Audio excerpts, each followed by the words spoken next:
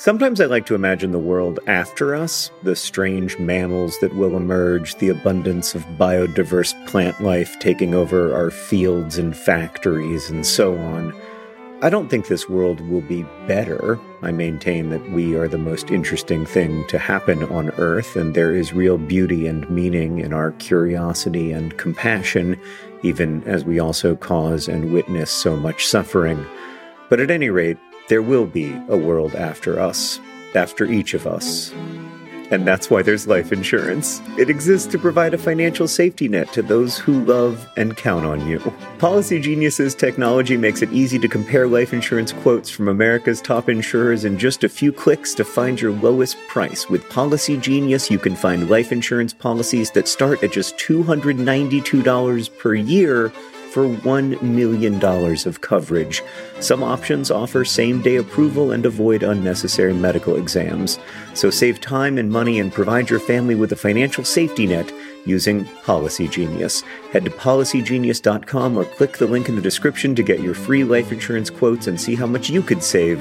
That's policygenius.com. Policy Genius, because there will be a world without us.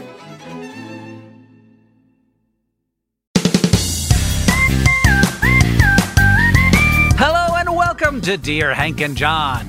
Or, as I like to think of it, Dear Randall and Hank. It's a podcast where two brothers and sometimes a brother and a friend answer your questions, give you dubious advice, and bring you all the week's news from both Mars and AFC Wimbledon. Today, I have to tell a dad joke. My dad joke is, do you know why physics and biology broke up? No, why? Because there was no chemistry. Though one has to say that there's lots of chemistry in biology, but there isn't really any in physics.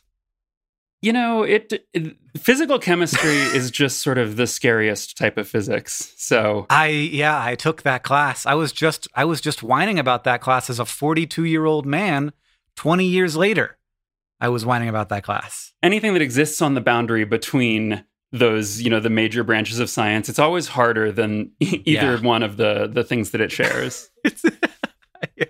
It's like nobody knows what to do now. They're like, but there's no one specializing in this, so we haven't figured out how to. But it's all the same thing, Randall, as you, I'm sure, know. And that thing is science. Yeah. Well, I guess it's all particles. Yeah, or waves or some kind of complicated construct that we simplify into one or the other of these models. Right, into the idea of particles and waves. It's all fields doing field stuff to each other, and we don't know why. There's gauges in there somewhere. Oh, I didn't know about those. Certainly, yeah. Terrible I'll news pretend for me. I know more about those. There's tensors, I'm sure. There's probably some tensors drifting around somewhere. It's definitely vectors. Yeah. For sure. And scalars. Yeah. So Randall, if you don't know, has been making a comic on the internet called XKCD since 2005. Five? Okay. Yes. Okay. Wow. Look at me. That I was a fan of and have been a fan of for the whole time. I mean, it's legendary. As a person who creates on the internet, generally, it's great to see somebody who's careful and good at being a creator on the internet. And as a person who does science communication specifically, it's kind of a bit of a honor to be here with you. I was just talking to Deboki, who is our editorial assistant, and helps with, collecting questions and doing research to figure out if we can try and answer them. And we were in the little doc together, and she saw your icon, and she was like, why is Randall Munroe looking at my terrible research notes? So that's the slot of the world that you exist inside of. You make people nervous when you're inside of their research notes. No, I mean, well, you've shown up in my research notes. I don't think I've mentioned this in the sense that sometimes I'll get a question and I'll think, oh, this is a weird question, but it's really fun. And I can see a way that I can do a deep dive into this that, will involve so much kind of heavy duty research that I feel like probably no one has devoted that much energy to this question before.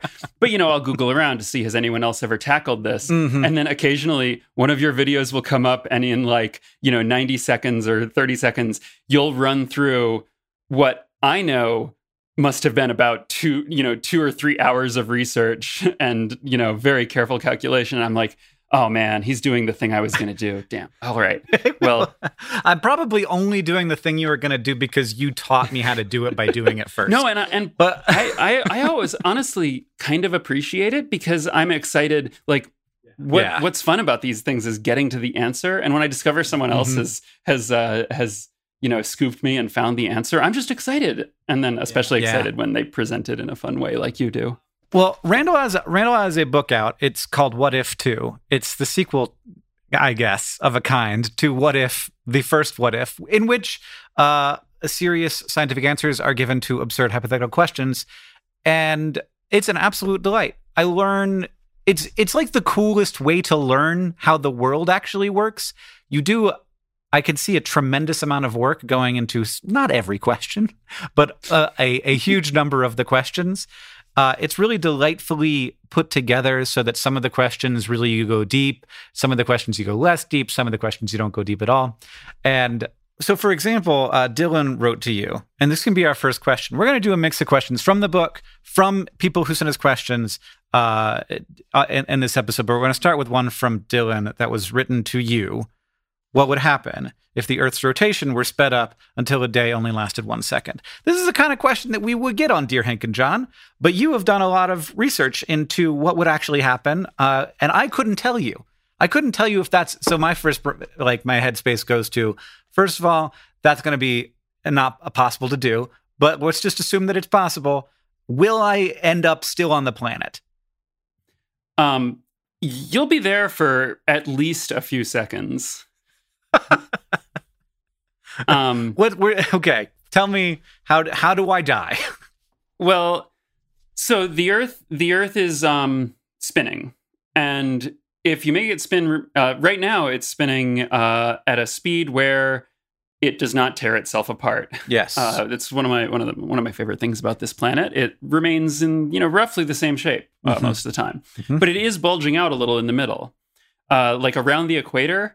It kind of pancakes out because it's spinning, and that centrifugal force or centripetal acceleration, or however the if you're the physics pedants, if you're a physics depending person, on who you, it leads to the middle part of the Earth being flung outward, and so that's why, for example, you weigh maybe up to a pound less if you go down to the equator than if you're at the poles. You're actually being pulled away by the speed that you are traveling. Yes, there are the two different effects. There's, because the Earth is spinning, it flings you outward, and so you're being flung away from the Earth a little bit, and that cancels out some of your weight. And because the Earth is kind of pancake-shaped, you're farther from the center of the Earth. Oh, yeah. This is why the peak of Mount Everest is not the farthest thing from the center of the Earth. Right. There are some mountains in the Andes that are the farthest from the Earth's axis and from the center. Yeah. But because they're on the bulge. Yeah, and so the problem is right now it takes light can circle the equator. If you built a tube around the equator with mirrors, it could circle the equator in about 7 times in a second. Which means if the Earth is spinning fast enough that each day lasts 1 second, that's really fast. Yes, it means that the equator would be moving at about a little over 10% of the speed of light.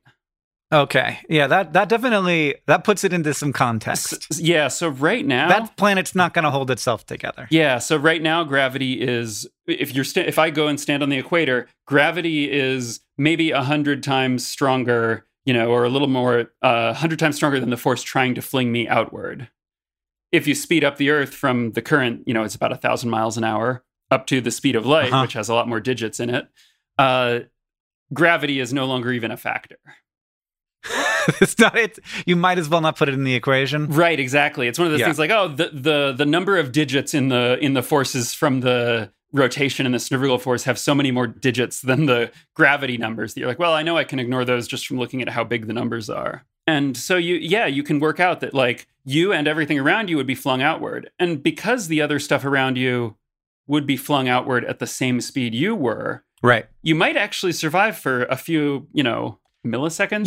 You'd have a bunch of the air would come with you, the ground would come with you. Yeah, and so the ground, if as the midsection of the Earth starts to spread apart, it would have to break apart, which it would end up probably doing unevenly. So you'd have the ground, Right. Fragmenting around you. Right. You get yourself a really solid piece of ground that maybe you could stick with. Yeah. Just hold on to it. And because you're in this scenario where we're sort of waving a magic wand and speeding up the Earth, you are being kind of magically sped up by the hypothetical. We're assuming that just happens, and then from then on, we're going to let physics take over and see what happens. But then from your point of view, the problem isn't so much that you're spinning, because you're not spinning anymore. You're moving in a straight line away from out the Earth, along the direction that the Earth was traveling, that your chunk of the Earth was traveling. So, but I'm not like shooting through anything. No, because all the stuff is shooting with me. Yeah. So the question is so that's not going to kill me. At what point does the stresses being put on the stuff around you by the adjacent parts of the Earth that are shooting off in a slightly different direction, at what point do those stresses cause you problems? Well, also the air is going to be a problem. It's going to push on itself. It's going to push itself. The air will eventually get low enough pressure that I won't be able to breathe. Yeah, and it'll because there won't be anything holding it there. It'll only take about a second or so for the air, around you to have spread out enough. As it's spreading out and pancaking outward the same way as the Earth into this kind of disk. Within about a second or so, the air would be too thin for you to breathe. That's what kills me. Probably not. I think. Oh, I think that you would probably not last long enough to asphyxiate. Okay. It does depend a little bit on exactly what happens with what pieces of the crust are around you. You think I'm going to get hit by something? I'm not sure. Anytime you have anything moving at 10% of the speed of light, though, any interaction becomes such a huge problem. So when the Earth starts expanding outward, the first thing we encounter that's not part of the Earth, not part of our scenario here, is we've got all those satellites around us. And so the expanding Earth would be nicely lined up. We've got a whole ring of geostationary satellites around us. And it would only take about a second or so for the disk to reach that belt of geostationary satellites. And I'm not going to get hit by a satellite, but probably somebody is, and definitely something is. Yeah, and so once the satellites hit the expanding edge of the atmosphere, they'll be vaporized. I think about 40 milliseconds into the scenario is about when the ISS will get hit. It'll be one of the first ones. Which is quick. It's pretty low. It's low, yeah. Yeah, and then from that, there'll be a blast of, gamma rays, and it'll be sort of like a nuclear bomb going off. And so... Right, and every single satellite that we hit is another nuclear bomb. Yeah, and so you're surrounded by a lot of exciting physics happening all at once. Yes, and which is never where you want to be. Exactly. You want to... In general, in physics, you want to try to place yourself... When you have a thing that's doing cool physics... You want to be on the other side of the thing where the physics, from where the physics is happening. Yes, you say this in the book. This is one of the main rules of science: is be on the side where the interesting physics isn't happening. Yeah, you've got a laser, and there's the hand grip with the battery, and then there's the end with the laser, and you stay on the hand grip side and let the laser stuff happen out on the other side. Yeah, and that's also what. So what I would want to be in this situation is directly on the North Pole. I'd still die, but maybe a little less fast. Yeah, right at the North Pole. I'd have to wait for all those nuclear explosions to get to me. Yeah, and right at the North Pole, you're still part of the scenario, so I guess you are pirouetting once a second. Yes, but I think pirouetting once a second is survivable. I could do that. Yeah. Although as I say that, I'm thinking, I haven't actually tried to pirouette once a second. Maybe that's faster than it sounds. I feel you're right. Anyone who does ballet who's listening to this is going to be like, oh boy, after this podcast is over, you're going to go try that and you're going to find out. Yeah. Do my eyes stay in my body or not? Yeah. I think it's probably okay. There's a speed at which you can pirouette and it does become a health problem. Mm-hmm. Especially if you let your arms swing outward and then you gotta definitely bring them in tight. Yeah. Okay. I wouldn't, and it's like this every question where you think that this isn't going to be that interesting, and then it turns out that it is in fact amazingly interesting. We're going to do a question from one of our listeners now. This one is from Shane, who sent this back in February, but we searched the inbox for a particular string to see if anybody asked a question that maybe would end in the way that Shane's did. P.S. It would be super cool if your team did a collaboration with Randall Munroe on a complicated science question submission, since he's going to be promoting What If 2 soon. Do you know Shane? No, I don't, but I really appreciate. Seems like he's on your team. Yeah, for sure. No, thanks for the plug. Thanks for, I guess, making all of this happen. Yeah. So here's what happens. So we're going to see what happens when we apply these skills to a question Randall has never heard before. It is, dear Hank and Randall, what if there was a supervolcano a few months away from eruption and a large asteroid struck that exact spot? Shane. So this is a problem because it's geology, which is neither of our areas of expertise. But in the vein of how I think What If would answer this question, it probably would be one of the shorter answers, and it would probably be nothing good. Yeah, I think that's a safe bet. I don't know. I think that's an interesting one because so people really often, like when you have these big forces interacting with each other, people, it's like, will either want to play them off each other or, like use one of them to stop the other, or ask, will one of them magnify the other?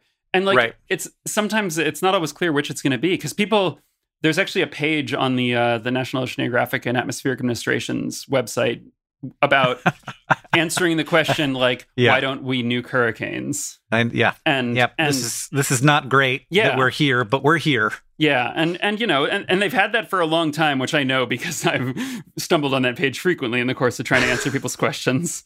And the answer is the first answer is just like, no, that's bad for the reasons you'd think. Like, let's not. You're throwing a bunch of radiation into a whirlwind, like. Yeah. But it's also bad. Like, hurricanes are powered by the heat of the ocean surface, causing air to gain energy and rise, and then it condenses, and that process like transports heat energy from the ocean surface into the atmosphere, which creates a hurricane.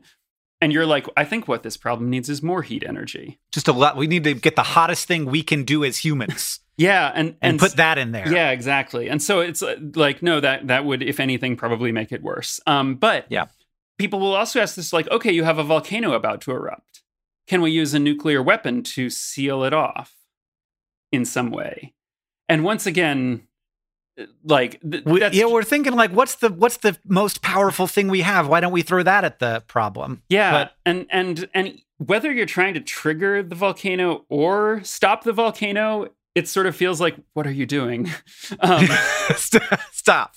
Well, I mean, and one thing that we are not good at understanding is how powerful the Earth is. Yeah. Like the amount of energy inside of the Earth. We're very lucky to have a fairly stable, well, lucky, we wouldn't exist otherwise, to have a stable, like, plate tectonics, like stable enough that it isn't constantly messing with the atmosphere and throwing things into completely like disarray, but not so stable that we have a locked planet that doesn't have any cycling of minerals and stuff, because we get this fun plate tectonics thing where like none of the minerals on Earth have been around the whole time. I like learning about things that Earth has that no one else has. And life is the big one, as far as we know. But I like plate tectonics. That's There's a couple of moons that kind of have plate tectonics. Yeah, if you count the ice icy. moving around. Yeah.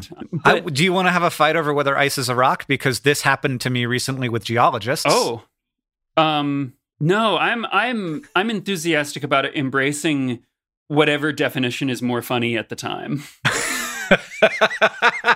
I've sort of come into this kind of enlightenment after many years of being kind of pedantic about terminology and thinking that we need to be clear about what we mean, and sort of embrace the fact that, like, okay, everyone is on different pages about what things mean, and we do our best to like come up with common definitions, but there's also a certain amount of meeting other people where they are. So I think you have to embrace ambiguity and some uncertainty. Absolutely. I entirely agree. And also, I don't care how you say GIF. So I think that a big enough asteroid could maybe make the thing happen a little earlier. But if the Earth is going to do a supervolcano, it's going to happen and it's going to be bad. Like the mass of crust that has to be lifted to do a supervolcano is probably bigger than the mass of crust that has ever been ejected by an asteroid. At least since like the late heavy bombardment. Yeah. That would be my guess. Yeah, I know. I think that's right. The reason that I feel pretty confident that the asteroid could trigger a supervolcano eruption, or could trigger this kind of thing, is that often this is what triggers volcanic eruptions, not an asteroid. But it's not, we think of a volcano as like the pressure builds up and up and up and up, and then it bursts out upward, blowing the lid off, as it were. But for example, with Mount St. Helens, what happened was, this is a volcano that erupted in near the Oregon-Washington border in the 1981, 80, yeah. I think it was 80. Yeah, 1980. And what happened there is they saw the mountain bulging up. Clearly there's magma building up under it. They knew that this was, all right, this is a volcano we got to watch. And then at some point, the bulge went up and out far enough that there was a landslide. So it's like the cap slid off.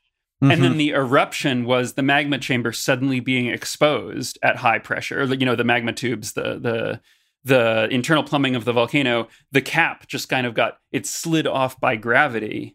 And then that exposed the pressurized interior that, blasted outward and created the giant cloud of ejecta and the lahars and all the stuff that flowed out of the volcano. But it really was just the lid got removed, and then that's when the eruption happened.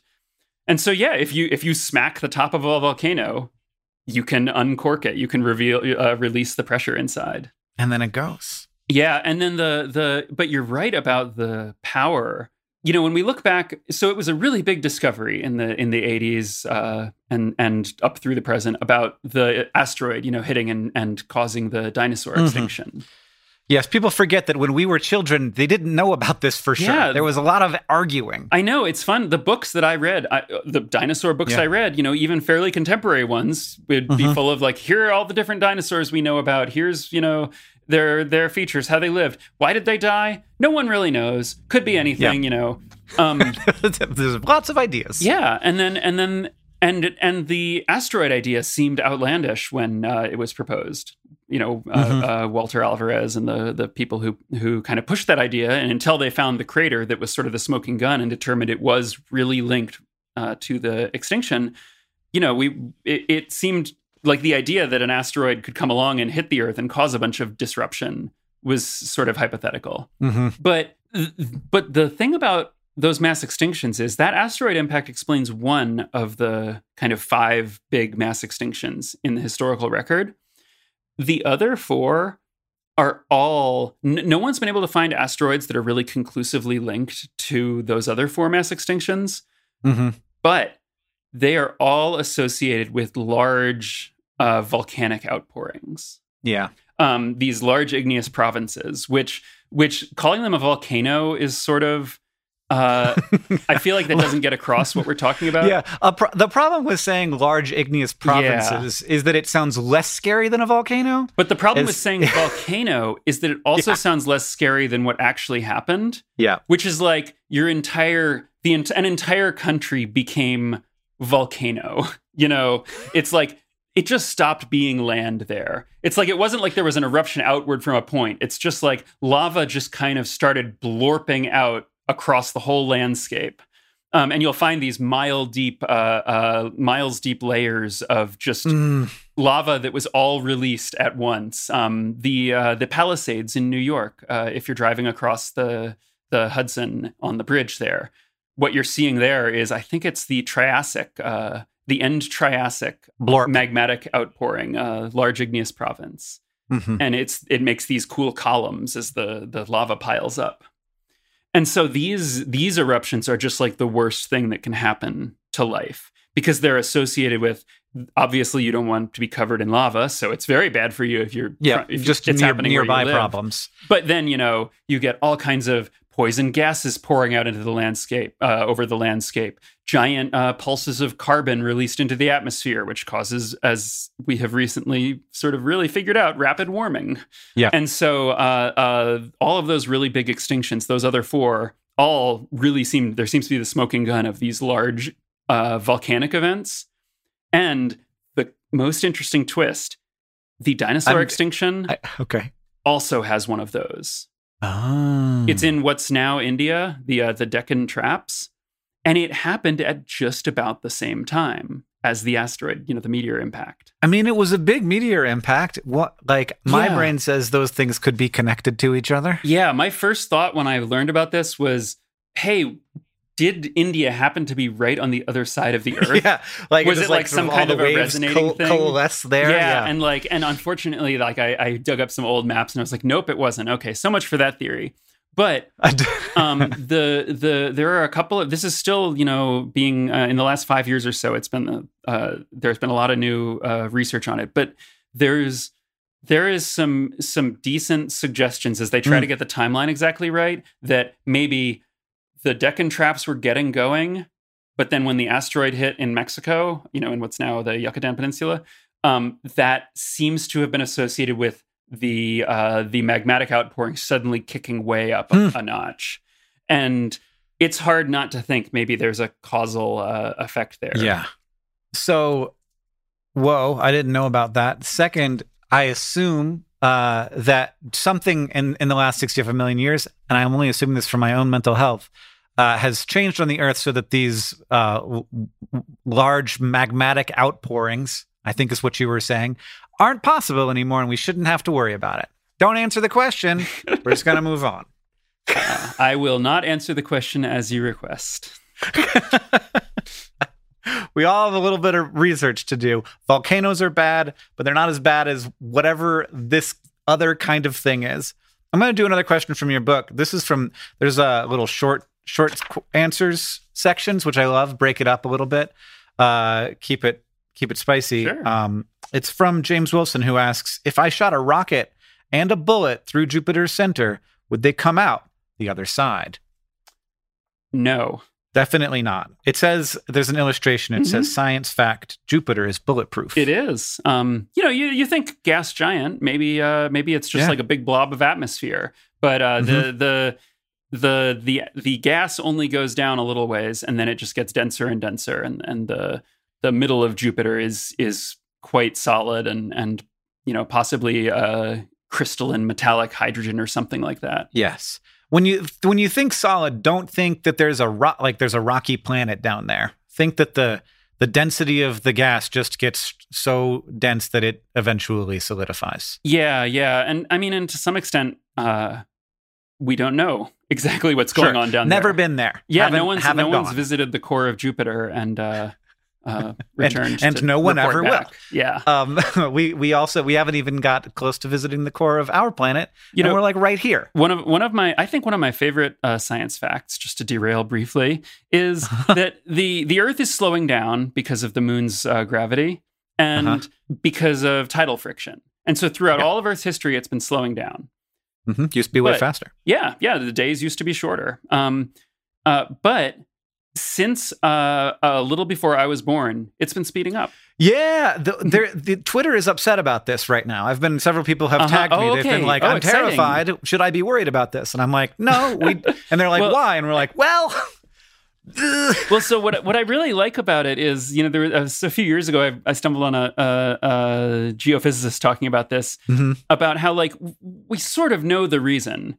And it's something going on with the turbulent currents in the outer core of the Earth, most likely.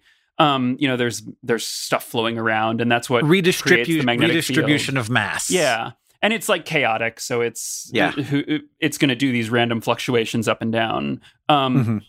But it's just so hard to see the interior of the Earth because there's all this rock in the way. That they're these currents are the patterns that are causing this are unknown and possibly unknowable. Yep. And I just like that there's something. It's right there, the core of the Earth. It's directly below both of us right now. But it's just doing its own thing, and we are not. It's beyond our understanding. Yeah, and for the last 4 billion years, we've just been one system of weird chemistry that's talking to itself now, just in a very thin little film on the surface of this ball that's doing its own thing. We're all just leeching its heat, like this leftover heat from the Earth's formation, and we're just sort of huddled around it. And luckily, it's pretty well insulated. Yeah. It's going to keep doing its thing. Hopefully not too much, though. I'm still worried about this volcanic situation. I mean, I'm worried about it is not only well insulated, but increasingly well insulated in recent years. Right. Now we're not even letting the heat get off the surface. Mm-hmm. That's, yes. We're working on that. Yeah. Maybe by the time this podcast comes out, we'll have some legislation that's going to be on the books. Yeah, I'm very excited. I'm glad we're moving on this. I'm glad we're moving on this eventually, finally. We've only known about it for, 100 and 130, 140 years now. Yeah. Well, look, I've enjoyed my refrigerator and car, so there's that. Yeah, what is the price that we will pay? Who knows? Speaking of which, this podcast is brought to you by the price that we will pay. It's big, but it could be smaller if we'd all work together. And this podcast is also sponsored by Physics Pedants, who would like to clarify that they are merely precise about terminology, not actually pedants, which, if you look it up in the dictionary, is defined in some other specific way. This podcast is brought to you by the side where the interesting physics is. The side where the interesting physics is. Stay away from there. You've got a body. This podcast is also brought to you by being obliterated by the International Space Station. Just remember, when you are obliterated by the International Space Station, you are also obliterating the International Space Station. Wow, that's great. The next best thing to being an astronaut. We got a Project for Awesome message. This is from Tiffany to Katrina. You'd probably hit me if I said any of this myself, so now that Hank is saying these nice things, you have to listen to them, otherwise it would be rude. Ha ha, suck it. You are my favorite crossword partner, my bestest friend, and I hope you know how much I look up to you symbolically because I'm still taller than you. Ha ha, suck it again. Of all of the things that I am, my favorite thing is to be your older sister. Love you muchly. That's adorable. Oh, that's very sweet. It's very sweet. I liked that so much. I like siblings. Yeah. It's a good vibe. Yeah.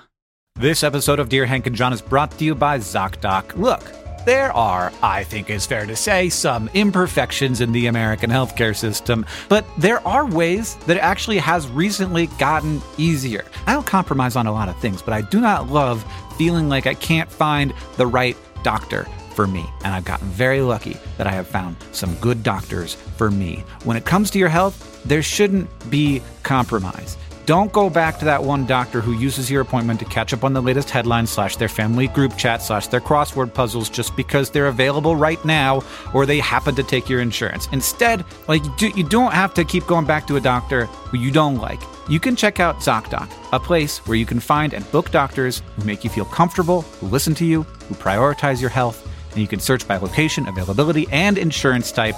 So literally no compromises, because with ZocDoc, you've got more options than you think.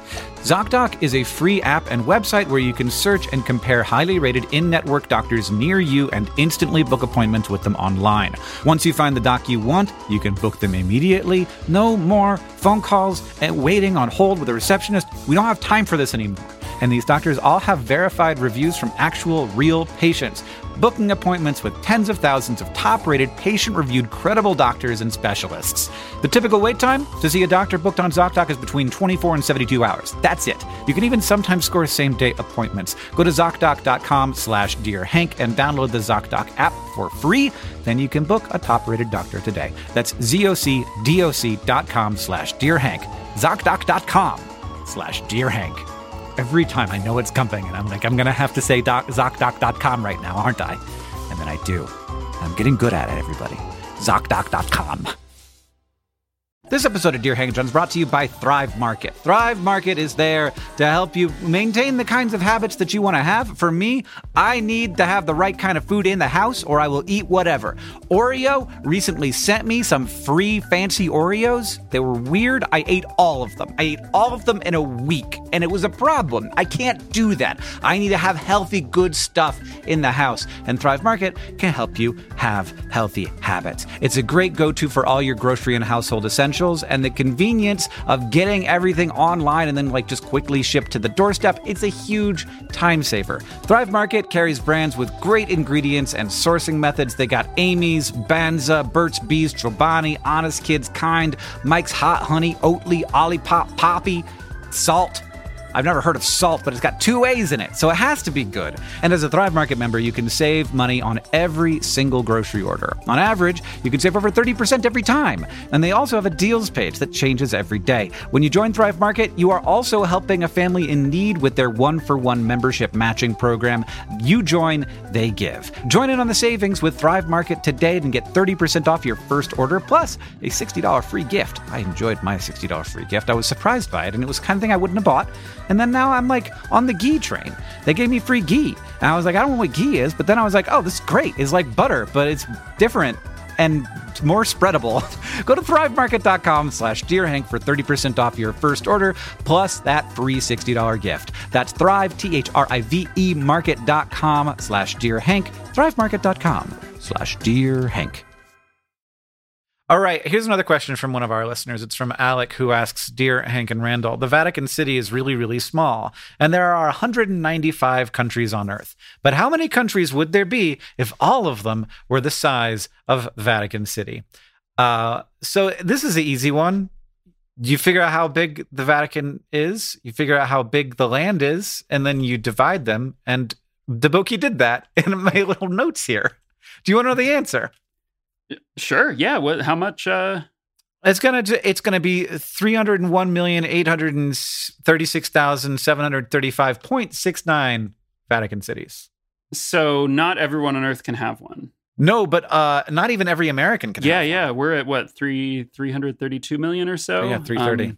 That's where my brain. Yeah, I think I upgrade the number every once in a while, but I recently went to 330.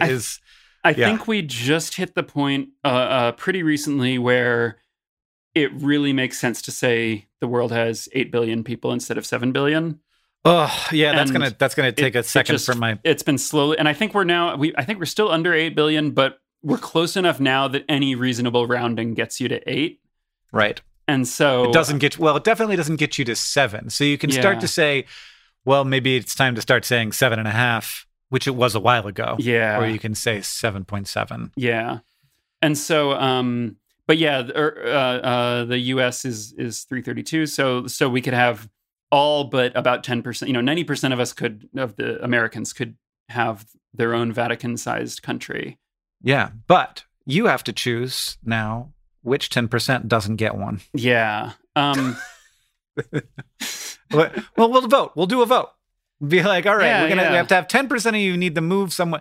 The problem is that a lot of these Vaticans are going to be in Alaska, and that's going to be tricky for. I mean, there are large chunks of the Earth that, if you get a swatch of half a square kilometer, if your swatch of half a square kilometer includes a cool beach resort and some farms, cool, you've got a good country going. And if your swatch of land is 100 miles away from the McMurdo Research Station in Antarctica, you're going to need to develop some interesting trade policies, I guess. Figure out what you have a comparative advantage. Mostly in keeping people away from me. I think that's the main thing you can do with a country there and at that size. You could try to advertise cool penguin tourism or something, but you'd be competing with probably a couple tens of millions of other people whose only industry is penguin tourism. Yeah. No, I'd definitely rather have just a little bit of not a country right here than a whole Vatican-sized country at some random point.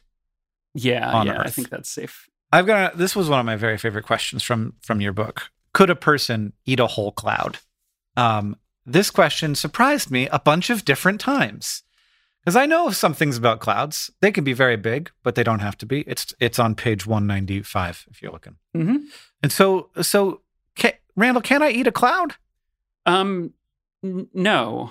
Not. Can I drink a cloud? So this is the question. I was like, okay, clouds are made of water. So do you drink them or do you eat them? Well, you breathe them. Honestly, you don't do either of those things. Yeah, because water is edible. Is it? But then I'm like, okay, well, or is it? It's potable, which then led me to like, what exactly? How do you, if you're talking about eating a vapor, like breathing is bringing it into your lungs, but eating is bringing it into your stomach. And so, but you can swallow a gas. You can, you can swallow air. And then a little bit later, you burp it up. So you've got this spectrum of things you eat, which are edible, and things you drink, which are potable. And I was trying to figure out what the exact midpoint is. I feel like it's soup. Mm-hmm. Like Slurpees, I think you drink, but like shave ice or like those ice cones. I think they have different regional names. Crunch. Yeah. But it's sort of like a milkshakey texture, sort of like ice cream. And I feel like you eat that because the teeth are getting involved a little bit. Yeah, boba. I don't know how to calculate. I don't know how to classify. That's a great point. I think that boba, in the same vein as like a thin soup with noodles in it, you both eat and drink it. Yeah, you ingest boba. So if you I do. Uh-huh. No, so if you try to eat a cloud, you can swallow a chunk of moisture. You could take some of the moist air from a cloud, you could float up there in a balloon or something and take some of it into your mouth and swallow. And then you'd have air in your stomach with the moisture in it. And the cloud would be in there. Yeah, and the cloud would be in there. And you could then keep doing that. And there are some that. very small clouds. Yeah. There's, because there's the big ones that you see and you're like, oh, I'm not going to eat how that big one. that is. But then there's the little ones that just kind of very briefly block the sun as they go over you. Yes. Those little wisps. The ones that are only out on the hottest of days where you're like, could you please be a little bit bigger? And I think I've looked at clouds from both sides now. Yeah. I've looked from up, from down. Win and lose. From strange, from charm. Wow. If you do try to eat a cloud, though, like you can take it into your stomach, but anyone who has swallowed air, like anyone as a kid who discovered they could swallow air, discovers like your stomach is like, hey, there's air in here. I need to do something about this. And then you burp it back out. You don't have to, though. It is possible for the air to pass through the whole digestive system. There's a couple of ways to increase the probability of this happening. The main one is to try and create a foam inside of your stomach, which is then harder to burp out, and your body is more likely to pass that cloud through your whole digestive system. At which point you fart, and at that point you did fully eat the cloud. Yeah, and I think so we can be more vague and say you can swallow the air and then it will you will have eaten it for a little bit. Which, I suppose is true of anything. But if you just start trying to swallow a cloud and you're, swallowing more and more and more air, what's interesting though when you burp it out is that the air that you burp out, you're like, well, I swallowed the moisture. I don't want to keep the air. Mm-hmm. So like when you're eating potato chips, they've got a lot of air in them. Yep. And they've got a lot of, potato chip. They've got a lot of potato, a lot of oil. And so when you like crunch them up in your mouth, the air escapes from your mouth and the potato part goes down your throat. And so with the cloud, you can't chew them. What part of a cloud is cloud? Yeah, exactly. The cloud is like the water suspended in the air. Is it? Or is the cloud the air and the water together? Yeah, well, I don't know. I mean, this is another of those kind of definition questions. I think that the funnier answer is that it's the water. That's easier to sort of get. Yeah. That feels like what I'm eating. Yeah. Well, like the same way when you eat Pringles, like Pringles has the ad that's like, see, our chips have less air in the container. You're not buying air. So with the cloud, what you're doing is you're trying to get the water from the cloud and get it into your digestive system. But if you're swallowing the air and then burping it out, the air that you burp out is going to be moistened by all the moisture in your body. And so if you eat a chunk of cloud and then you burp the air out, the Is air it wetter? leaving your body is it's gonna be saturated with moisture. So you're gonna end up burping out more you're making cloud. more cloud.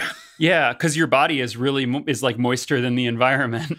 Because a cloud is not nearly as much stuff as you think. Yeah. Like you look at it, it feels like that's a lot of stuff, but in fact, it is not a lot of stuff. So if I could condense all of the water out of the cloud, what are we talking about? Could I even, if it was just the water, could I consume that? Yeah, so one of those clouds that's sort of like house-sized, the ones that'll block, So a cute block little the cloud. sun for, that'll like, when they go over, you're like, oh, it gets dark for a second, then it gets light again. And you're like, oh, it's nighttime. Oh, no, it's daytime again, Yeah. One of those, it might just be like a couple glasses of water.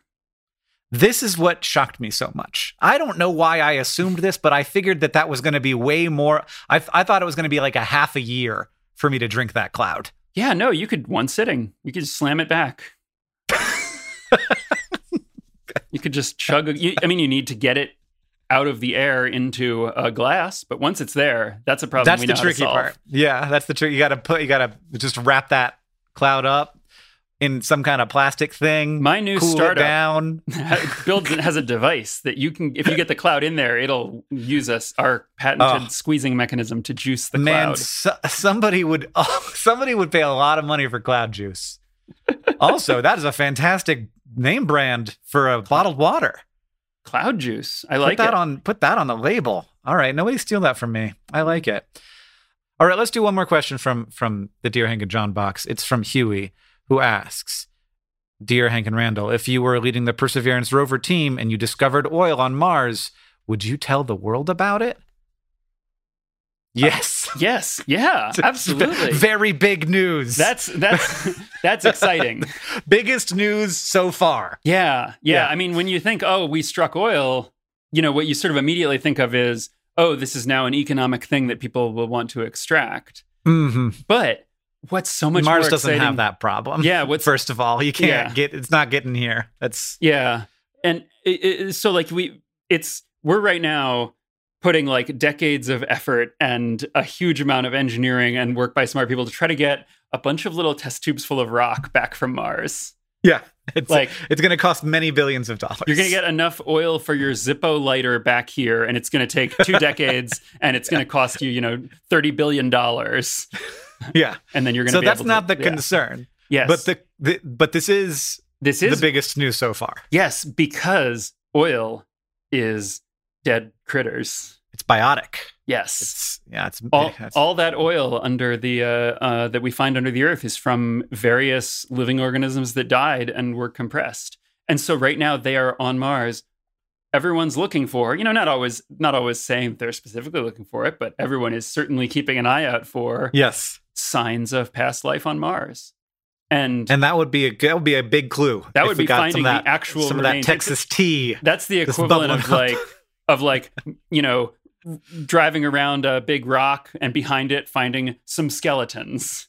You're like, oh hey, I don't need a fancy spectrometry. I don't need to return a sample for analysis and be like, oh yeah, there's some bones. That thing's, look, it's got blades on its arms. Like one of the questions in your book in What If 2 is something like how much of my oil is dinosaur. Like, what is the percentage that is actually interesting megafauna rather than just boring stuff? Yeah, and there's a percentage. In general, oil, crude oil. Oil comes from organisms that died in the ocean. It's mostly like marine sediments. Mm-hmm. This isn't a hard and fast rule, but that is what mostly ends up producing those.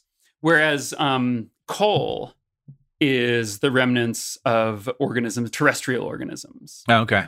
And these are just because of differences in the deposition environment. But then at the same time, like things, different forms of these coal, oil, natural gas can be sort of converted into each other depending on what combinations of pressures and times and temperatures they're at. Mm-hmm. So your plastic dinosaur it still may contain some dinosaur. You know, there were some aquatic dinosaurs, and there are some land environments that did end up contributing to oil deposits. But there's also just the reality that most of the CO2 that has been converted by life into complex carbon chains that would eventually get turned into fossil fuels. Most of that's done not by big interesting animals. It's done by bacteria. It's done by plants. It's just most of the biomass of the earth is not in lions and bison. Yeah, it's and trees grass. really are big contributors. I think it's interesting. I might be getting this wrong. I think on land, like the pyramid of how much mass is in primary producers versus secondary producers is inverted. Mm-hmm. It's on land, trees are most of the mass. Yeah. Whereas in the ocean, it's like the secondary and tertiary, the other end of the food chain that makes up most of the actual mass. They're just okay. But and I'm not sure why. I guess that's just how it shakes out. But but yeah, so those big trees I think are big and cool and charismatic, and there's this period that I think my favorite geologic period is the Carboniferous, which is named because we find all these carbon deposits. It's very carbony. Yeah, and it's when we got these huge forests of these big like fern-like kind of tree-like things. And this was kind of the first part of Earth's history where when I look at reconstructions of it, it feels like a recognizable like environment to me. Like if you and I encourage people to just Google image search like Carboniferous, paleo art landscape. It looks like we had what looks like a forest, It wouldn't have looked right. It looks like that's a weird forest with ferns and giant bugs, and the trees don't look right when you really look at them. You're like, oh, these are strange, not normal trees. But you're still like first gut instinct seeing it is like, oh yeah, forests. I know what those are. It's like a swamp, it's a forest. And so that's like the first time that Earth feels like home to me. Is the Carboniferous. And that's where most of our coal deposits come from is the Carboniferous. So I guess straight hitting oil on Mars immediately tells us there is a period in the past when this was laid down, when the Earth looked something more like, when Mars looked something more like what Earth looks like now. Yeah. Skeletons behind a rock. Yes. I mean, that would be the easiest. Everyone, you get all these internet people looking at pictures of Mars and being like, I think I see a face. I think, I see a skeleton. It's like all the NASA people are if there's a skull there, they're going to go look at it. But there's, very excited. But there's also a lot of rocks that look like faces from certain angles. We're good at identifying things that look like faces specifically and like things that we want them to look like in general. Yeah. Well, in Mars news this week, Curiosity has officially been on this. I cannot believe this. Has been on the surface of Mars for 10 years. So we just hit a decade of Curiosity doing science on Mars on August 5th. That's when it landed. And since then, it's been very busy. It's climbed about 2,000 feet. It's driven almost 18 miles. It's studied 41 different rocks and soil samples with its bevy of scientific instruments, which have also taken pictures of clouds and of moons and of the landscape and measured the amount of radiation that future astronauts will have to contend with when they are scoping out Mars. And the rover found that Gale Crater had a lake once, which meant that at least tens of millions of years ago, there was liquid water in that crater. So Curiosity has had its mission extended now for another 3 years, even though it's looking pretty beat up. People are, not happy that Curiosity's wheels have taken such a beating in its doing its mission. But it does look like it's been on Mars for 10 years. Yeah. And that's kind of cool. Yeah. I mean, and I'm so impressed that I'm impressed Yeah. that all of these, every time they're gonna land a new one, I'm just like, this can't work. This is not gonna work. I've done engineering That's how before. I felt. Yeah. Like, you never have this many things work on the first try. Yeah. And- You're doing this and- once? Yeah, exactly. And like, you can't fly out there and tweak something if there's something wrong. And it's No. just such an incredible achievement. I'm so Yeah. impressed. Yeah. Like, yeah, the wheels got a little beat up, but like, it's really incredible that that's the biggest Yeah. problem that they've had. You know, it's Yeah. it's and I mean, it's, you know, maybe it's now that Perseverance has landed, suddenly Curiosity is like, it's like, oh, the new cool person came into town, and now I'm self-conscious about my wheels. But like, no, they did build Perseverance's wheels different. yeah, they learned some lessons there. Do you know? I was fascinated to find out what the problem was with the wheels. Yeah. Which is that the way that erosion works on Mars is all windblown erosion, and so it looks like there's a bunch of rocks on the surface of Mars, and a lot of them are rocks, but a lot of them are just the bedrock that has been eroded. And what happens is the slightly harder rock in the bedrock will get eroded by wind, and the stuff that's been exposed for longer has been eroded for a longer period of time, and so it's thinner.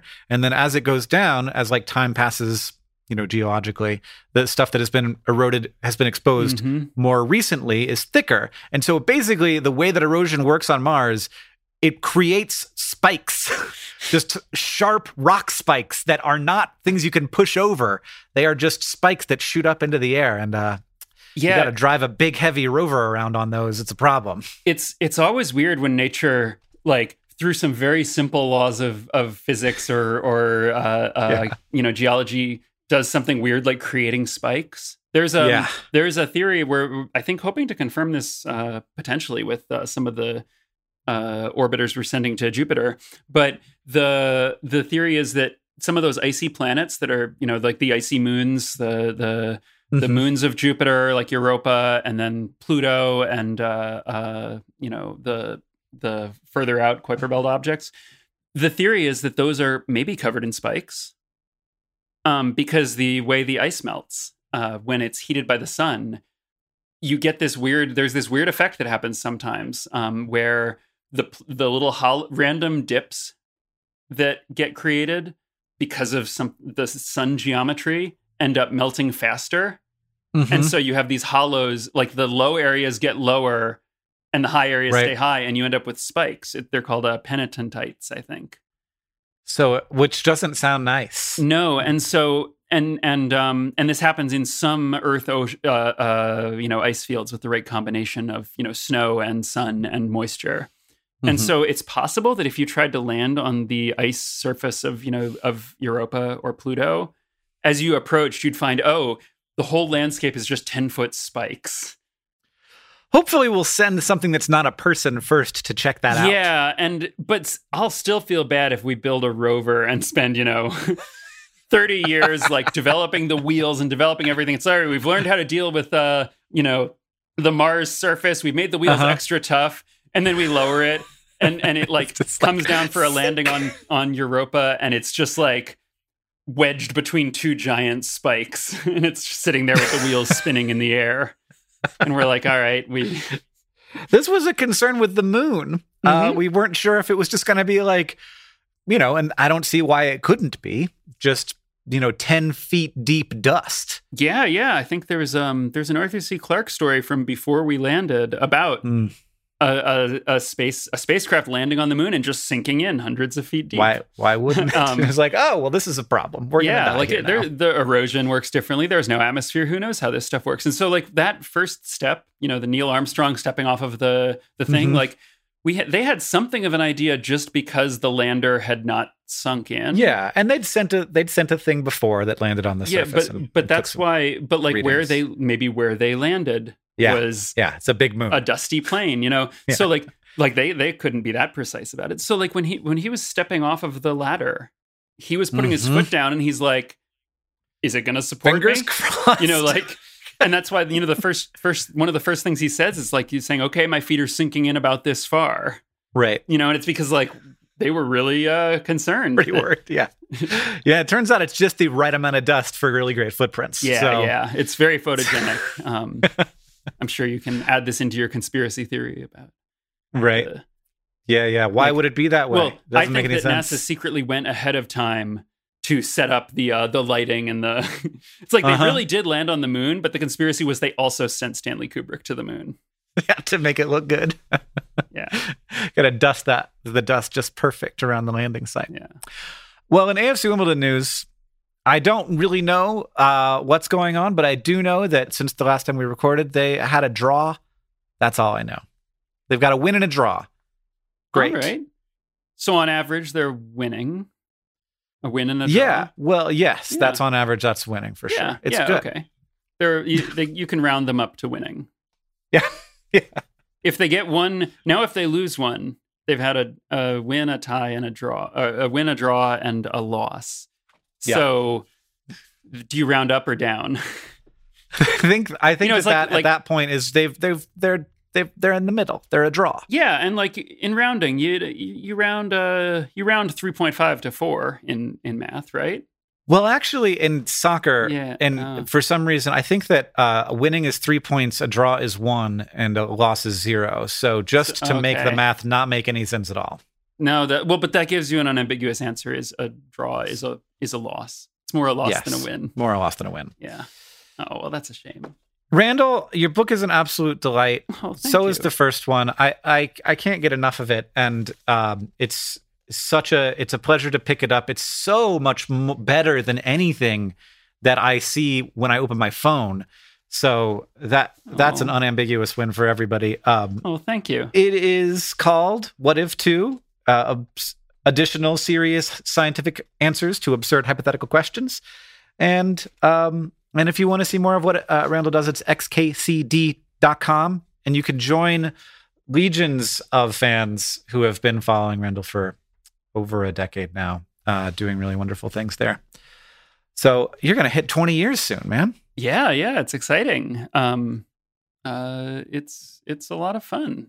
I'm excited that turns out there's just still a lot more stuff to learn about. I was like, I'm probably run out, but I'm also at the point in my science communication career where I realize that the things we know now are more than they were before. Yeah, there's more. And so there's always new stuff to talk about. Yeah, there's more science. There's a question where you're like, oh, this is an interesting question. And then you're like, yeah, I guess it might be this or that. Maybe the dinosaurs died from this, maybe from that. And then you come back to it. It's like, oh, we solved that. Yeah. Nice. Closure, Somebody figured that out. People are always trying to figure things out. What a delight. Yeah. The book is What If 2? Additional serious scientific answers to absurd hypothetical questions. It's available September 13th. Everywhere. It's also available for pre-order right now. You can pre-order wherever there are books, and you probably should because it's very, very good. Thank you so much for joining me on this special episode of Dear Hank and John. This podcast is edited by Joseph Tuna-Medish. It's produced by Rosianna Halse-Rojas. Our communications coordinator is Brooke Shotwell. Our editorial assistant is Deboki Chakravarti. The music you're hearing now and at the beginning of the podcast is by the Great Gunnarolla. And as they say in our hometown, don't forget to be awesome.